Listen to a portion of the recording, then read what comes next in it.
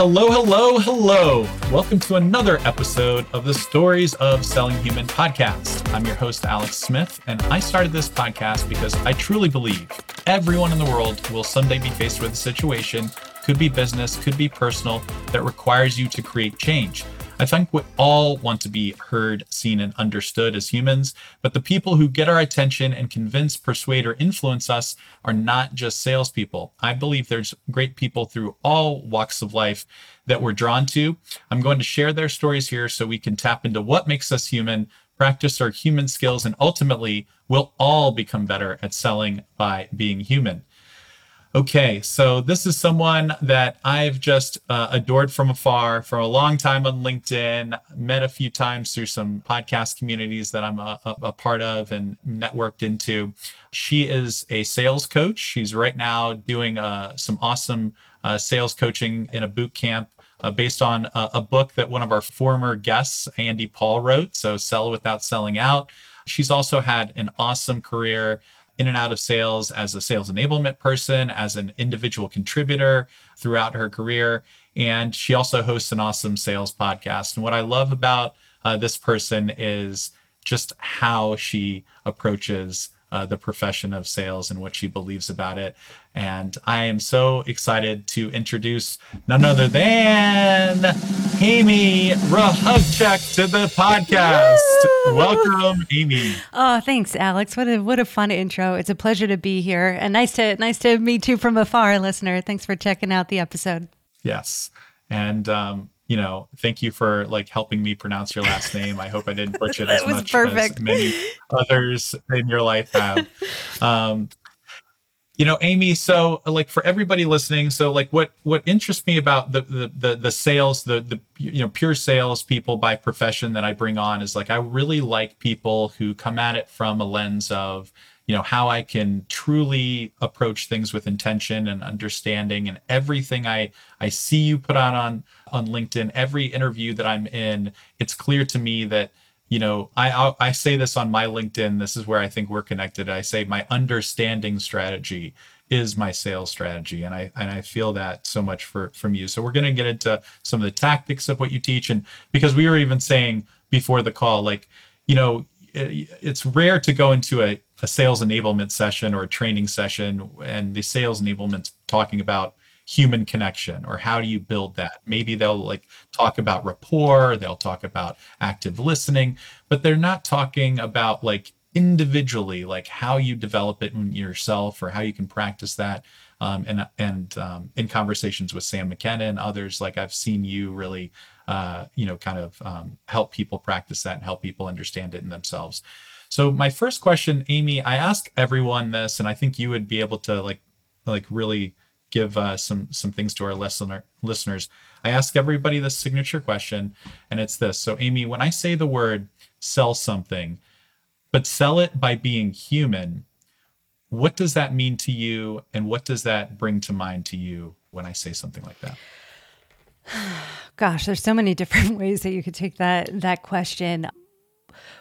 What it means to me, the first thing I thought of was differentiation, right? And I think it is a buzzy, trending topic right now, selling with authenticity, selling while being human. But as you mentioned, it is exquisitely hard to teach and identify the components, to do differently. And for that reason, I do think a lot of people are still missing the mark. And so when someone is able to figure it out, when they are able to practice and show up with true, really truly having silenced their own agenda, which is insanely difficult to do in sales, you really do differentiate yourself. You do stand out. And I'll give two numbers just as one example. I think this was last year, or I'm referencing two studies. It was the LinkedIn state of buying, and I think it was the Salesforce state of selling, right? So again, don't quote me on the titles, but this were both last year. And I remember reading them both in the same day. And in the Salesforce, the state of selling, right? B2B sales, they asked a bunch of sellers, right, how good they were at connecting with their buyers. And it was wild because it was like 91% of salespeople said that they were exquisite at connecting with their buyers, right? They were just top marks. And for a lot of us, like this is kind of why we go into the profession, because we do have a natural inclination towards connection. But that same year, those same buyers, right, over at LinkedIn, not the same exact buyers, but you get what I'm saying. 89% of the market reported feeling like a number. 89. So 91% of sellers thought that they were exquisite at connecting, and 89% of the market of buyers, B2B buyers, reported feeling like a number. And it's just like, wow, like we've got a lot of work to do. Step one, as they say, is awareness. So there's like lots of room for improvement. So to your question, those that are able to figure it out, those that are able to silence their agenda, go back to their buyers for both deals that they've won and lost and asked, what was it about this deal? How was it and how I showed up? And what can I do better or different next time? They really, really, really do differentiate. And I'm going to pause there. Yeah.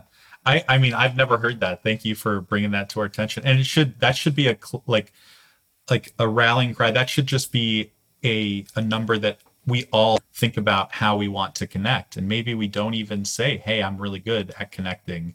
Because even if you think you're good at it, we can all learn something. We learn something with every interaction. Like Amy, as good as you are, I'm sure like you pick up something from me, from like the guy down the street, maybe a neighbor, like something you're like, oh, I love, like that made me feel a certain way. Or we all like experience these moments throughout our days, but we like just blow by them, and we don't realize how much we can use them for the next person. So they're like, wow, Amy was super present. She made me feel connected by asking me a follow-up question, or just offering something about herself that I could then reciprocate off of, or that I could like use in conversation. So yeah, I mean, when you think about what you just said made me think about when there's that total paradox, when all these sellers are thinking they're awesome and all these buyers are thinking, no, you're not awesome.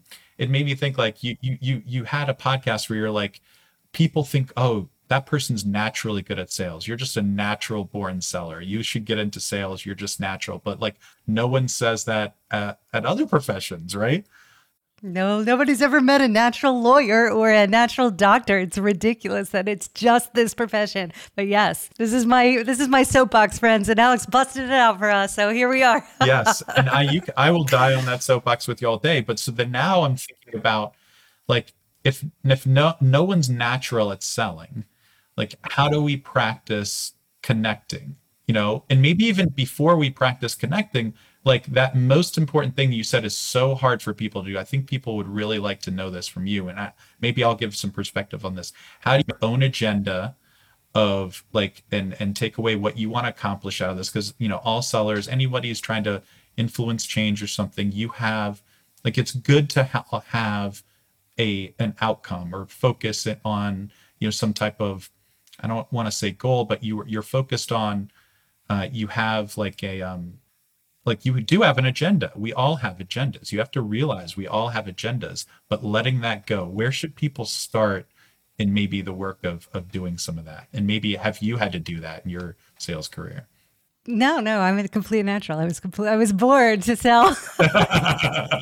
I'm part of the 90%. Yeah. No. Okay. So I want to take a step back from that question, then I'm going to address it. And so we teach based off of, like you said, Andy's book, the Sell Without Selling Out, which consists of 4 pillars, right? So the whole methodology, this whole, let's call it philosophy or guiding style, are based on these 4 pillars of connection, curiosity, understanding, and generosity.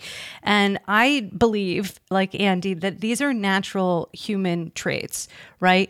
It is very, very, very human. We thrive on connection. And I think a lot of our societal factors right now and the technology and a lot of times it's not helping our case. The nuclear family, other factors, we've come away from that piece of who we are and how we're supposed to operate together. And so there is a relearning aspect. Same thing with curiosity, right? Think about as a kid, like what's the word that you hear most? No, right? And in many ways, the curiosity has been trained out of us. Same thing, we see it on sales floors with like just a maniacal adherence to a sales process without, any room for variation or dynamic approaches. But that said, so again, natural character traits, and it's just about unlearning a lot of the bad habits, if you will. Okay, now with that said, how can we get back to? Okay, so I liked where you were going with it's. We all should have goals, but the way that I teach it, the way that I think about it is, what's my intention? Right? What is my intention with, just take a discovery call, first time discovery call, right? And I will generally share my intention at the start of the call, which is a key piece of building trust, right? Which we can talk about in a second, the components of trust. But my intention, right, buyer, is to help you make the best possible decision at any given point. And so like now that I've shared my intention, right, what's yours for this call? And so you can kind of get that mutual sharing. But that said, I think it's very rare to approach a discovery call that way. Right. And I think if you ask most people, what is your goal for the call? What is the objective? You'll get some variation of, uncover needs or dig for pain or find out if there's a mutual benefit or schedule the next meeting. And it's just, there's just a much better way to approach it. And the last thing that I'll add with it, it's a knock on, I think, how most sales floors are teaching how to approach these conversations. And that is we aspire to persuade someone, right? To move them towards our agenda, right? Because our sales process says the next step. One, we don't take into account that our sales process has been designed and created and delivers value to the company by way of predictable revenue. It has nothing to do with the buyers. It has nothing to do with how the buyers buy. In fact, I think Gartner does a great job with their buyer's journey, which is like a spaghetti map of just all over the place, decisions to be made, like has nothing to do with your linear sales process, friends. And so in order to get our buyers to adhere to our process, right, and more specifically our timeline, we are attempting to persuade them, which ironically is an action that is universally despised by everyone. And then we wonder why the average win rate across the profession and B2B software sales in particular is 17%. And I'll just leave it there. Yeah. And, I heard that yours was hovering in the 70s or 75.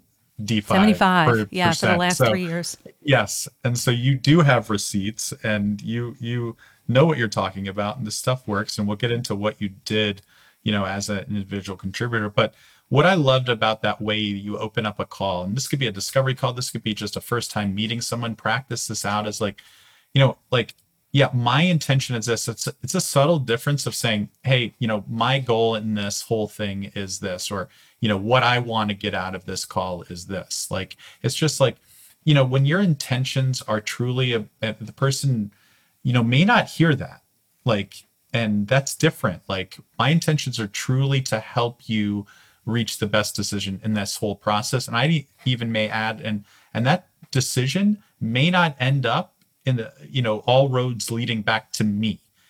And if that is the case, I want you to know I'm okay with that. And we can certainly talk about it when this is done. But, we certainly, my intention is to help you make that decision. And if we, think that the next step is a demo or the next step in the process is this, like, what you'll get from me is guiding. That's what we're going to do. Is going to be guiding you to that end. And if all roads don't lead back to us entering into something together, I want you to know it's okay to say no, or, that sort of thing. And so, like you talked about the elements of building trust, that's like, well, great, Alex. Now that's my intention. I don't assume anything. What's your intention with this call? Where would you give them choice, give them autonomy to say, hey, where where would you like, what was your intention, to take this call with me today? And Yeah. that sort of thing? Why did you hop on a call with a salesperson? Like, there's got to be something going on. And it touches on like what you said about vulnerability, right? When you show up, I think our role as salespeople is obviously to create a safe enough space where the buyer is able to share candidly what's really going on, what they really need. And one of the best ways to do that, or to set the stage for that, is often to be vulnerable first, And so it's a slight distinction, but when you are able to show up like that, I think it was Adam Grant's Give and Take, right? He talks about the givers, takers, and matchers, right? Most people are matchers. Most people, the numbers are in your favor. So when you show up a certain way, more often than not, someone's going to match you. And when you share first, when you're vulnerable first, you are differentiating, right? To bring it back. But I'm going to take this a step further. I think that there's another thing to consider by way of intention, right? And specifically, how to help guide the buyer through their own buying journey. And that is when I ask reps, and you know what, Alex, let's play a game. What do you think is the goal of a sales call? What's your primary objective? Other than make sure they have a good, or get whatever information they need. No, but when you go into a first time conversation, get the next call. Right? It's very common thing, and that we're taught. My goal when I go into these conversations is to uncover the most important thing to the buyer, right? There's always one most important thing. And when you can get at that kernel of truth in there, then you actually stand a shot of helping them get what they want, right? Helping them get there. And there's a science to it and there's an art to it. But I think that there's a lot of power in thinking about the sales call that way. The second thing I will say about the getting to the next appointment is that that's part of, at least from where I'm sitting, persuasion and my own agenda, because I am trying to get the buyer to act on my timeline, not theirs. Like when I was selling, and this is one of the things that we coach on now, but when I was selling, I was constantly trying to suss out what other priorities were on the table for the person that I was sitting with, that was sitting across the way, right? And or how prepared were they to implement a technology like we're talking about, with the knowledge that when I can have a very frank conversation with them about, hey, you're not ready yet. It's been my experience that buyers that try to buy at this particular stage, A, B, and C kind of tank right on the other side of the deal, right? And we know what happens when you as a buyer, there's a lot of risk involved to making these decisions. These are big decisions. There's a lot of peers involved. And so what I share is okay, these are the things that I would do first before shopping, right? These are the aspects of your business problem that often, I'll ask 3 questions to help them think differently, but these are the aspects of your business problem that maybe you hadn't considered. And these are the 3 things that you're going to want to do before you start shopping. And guess what, right? They generally go do those things. And guess what happens when they do them? They call me back. And you know what I know? Just like death and taxes, I'm still going to have a quota in 6 months from now. So it's going to be a welcome conversation anyway. And so those are just something to consider, right? It behooves you to help the buyer think about their readiness to even start the motion, right? And then, but this is, I think, a conversation about qualifying deals and velocity and all that. But with that, I'm going to pause. Yeah, I love you. You have so much good stuff to say. So thank you. I appreciate that. I mean, I I'm not sure if you're, in my experience, what I've seen people do at this stage, and here's what you've done throughout this process that I think is a red flag, or that I think is a risk, or that I've seen just other people not have success with, and here's why. And here's some things that I would be prepared for. I like that word readiness. If people know your intention is to get them ready to buy or to help them buy, then they're like, oh, Amy's intention isn't to get a sale today. They're just preparing me and teaching me And maybe, even learning from me, she's not just educating me about her software, or educating even about her buying process. She's educating me about, and she's learning about me and using that learning to educate me on things that I hadn't considered. So it's like, oh wow, like I'm feel connected to Amy in that way. It's the software, it's the buying process, or it's the business problem that you're also educating them about, right? Because you ask questions in a broader way to, and this is, I think, my objective while asking questions. It's not to get information from them. It's to help them think differently about their business problem. And as a byproduct of that, I also happen to get a lot of great information to suss out, readiness and then some. So I'm helping them understand more about my product. I'm helping them understand more about their business problem, right? As the expert of said business problem that talks to all these people, at all these other companies, right? That has a tangible value for your buyers in these conversations. And then the third, and I think often the biggest thing, is I'm helping them understand the buying journey. I'm helping them understand the tasks to be done. Hey, how are you shopping for this software, right? Let's say it is a qualified deal. And then we kind of get into, okay, what's your process? Who's on the buying team? What else are you looking for? How are you tracking what you're learning as you're going along? Oh, you don't have a spreadsheet yet with all the features listed out and like a way to weight what their importance between, high, medium, low. Well, let me just save you that step. Let me share my spreadsheet with you. You guys can change it, do whatever you have to do, but at least you won't have to start from a blank sheet of paper. And it's been my experience that when you help them to buy more effectively, they love you for it. Like, ask how that goes in my favor when I help them frame their shopping, whatever process. Come on. So again, the three things: it's your product, friends, it's the business problem that you're helping them understand, and it's the how to buy. Often your buyers, they're not buying software every day.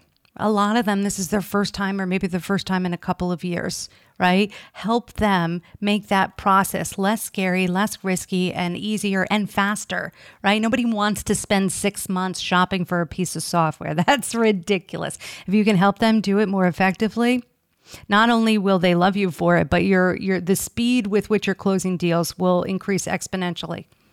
Yeah.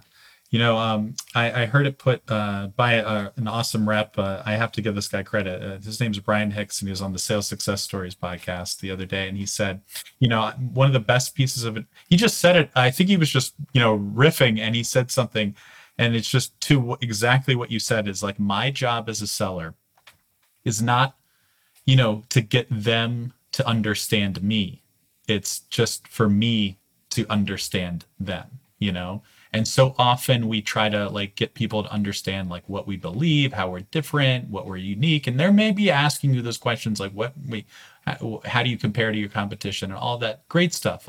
But the genesis behind why they're asking is because, they're afraid, they want to make a great decision, they want to do all those things. So you have to uncover, kind of the why behind their asking and what other priorities. And like you said, what they think their problem is versus what their actual problem might be, or hey, how their process is maybe going to open up or contribute to how their process might create an unforeseen extra business things, problem, yeah. Extra business problem, right? Yeah. So, that's my goal when I hear you say I'm constantly trying to, I say people at the beginning, I'm sure you're going to have a lot of questions for me. I'm going to have a lot of questions for you at the end. What I hope to get out of this is to really understand how we could be of a fit, or even if we are a fit to what you're looking to do, and to really understand beyond deeply, what problems exist that you're looking to solve. Because it's not every day I joke around that you're let's wake up and rip and replace software. Let's wake up and start a project to buy something for 6 months. And, people you just don't do that. So something, I don't have anything better to do. Let's talk to a bunch of salespeople for no reason. So I want to know that thing that made this problem get so big that you had to call, a salesperson to talk exactly. about it. Exactly.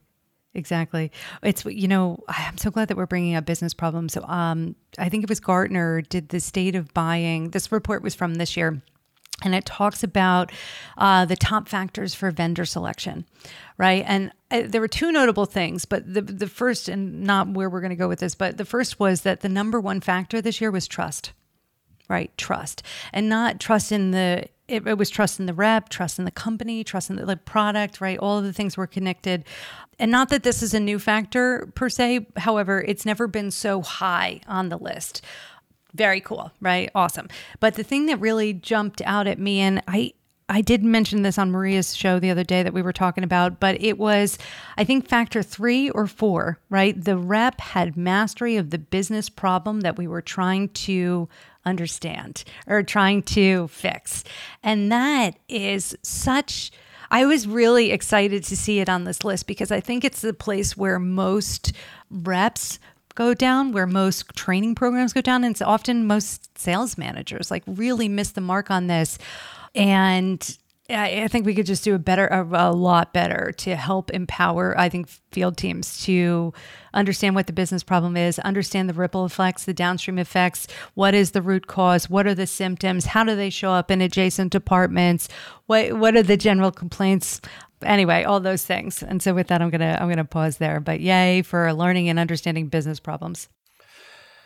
All right. So Amy, we were just talking about your friend Phil and connecting all the stuff that he was doing with texting you, and then also what that rep at Amazon was doing, and so I just heard a lot of stuff about making people the master of their own stories and giving people choices, asking really good how questions, all that good stuff.